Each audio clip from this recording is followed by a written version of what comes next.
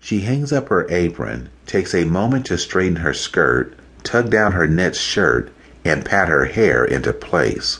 Who knows, she may meet someone interesting this evening. She lifts the latch on the slatted door and steps down, careful not to land on the rut just to the right of the exit and twist her ankle the first night of camp meeting. Rounding the corner, she spots a group of young people chatting near a post lamp puddling light in the grassy green common area between the tabernacle and the road in front of the concession stands. She spots her friend Lily and ambles over. Although they had exchanged addresses again last summer and promised to keep in touch, their correspondence dwindled off before Thanksgiving. Nothing new about that. Happens every year. Earnest though they are, few of the teens who meet during camp meeting remain in touch for more than a few months after it ends. The impetus to write fades. Entropy takes over as each gets involved in school, local youth groups, and jobs. Now with college, who knows whether this year the writing will even last until October.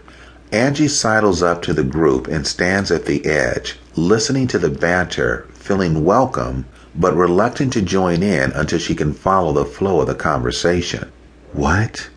There's Cutehead on the other side of the group. He has put on a blue windbreaker which blows slightly in the gentle night wind, and he stands comfortably with his hands in his pockets. He remains outside the circle and, like her, is listening attentively but saying nothing. When he looks up, he acknowledges her presence but makes no move to get any closer or to ask anyone to introduce them. Doesn't he recognize her? She was sitting in front of him in the service that just got out.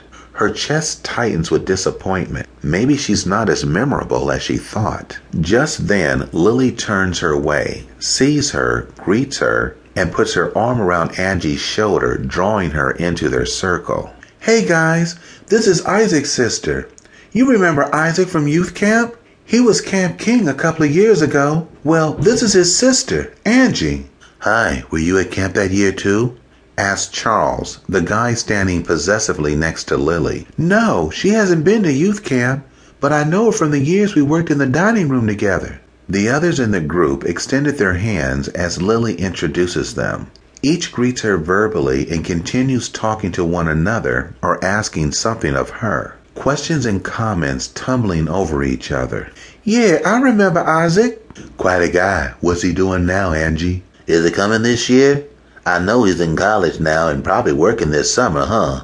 "All of us here worked at youth camp this year. Earned a little dough that way, but I'm still going to have to get back home in a couple of days so I can help my uncle with his lawn care business. He pays pretty good, and I need all I can earn for tuition this fall." "You too? My aunt's helping me out this year. Says if I stay here all week watching my cousin so she and my uncle can enjoy their vacation, she'll pay me enough for books this fall. The prices are out of sight." "Yeah, those professors certainly don't mind assigning expensive texts, do they? They always pick the latest book their friends just published." "So right. It's a racket, I think. You write a book and I make my students buy yours. When mine comes out, I expect you to make it a required text for your class." I can just hear him talking by the mimeograph machine. "Some racket, and we gotta pay to play.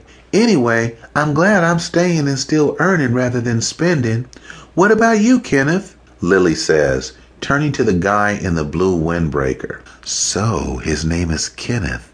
Kenneth what? And why is he here for the first Sunday? Has he been a counselor too? Will he have to leave for a job?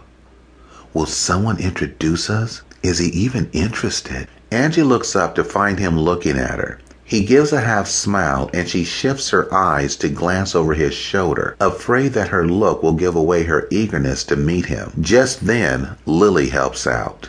"Hey Ange, this is Kenneth Robertson.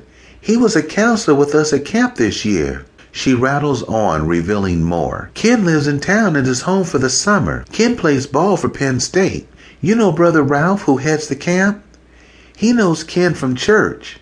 Well, Ken came to help out with sports this year," she says, thumping him on the shoulder and smiling up at him. "Oh no, maybe Lily and Ken are already an item." Lily commends. "We had a pretty big camp this year, more teens than ever."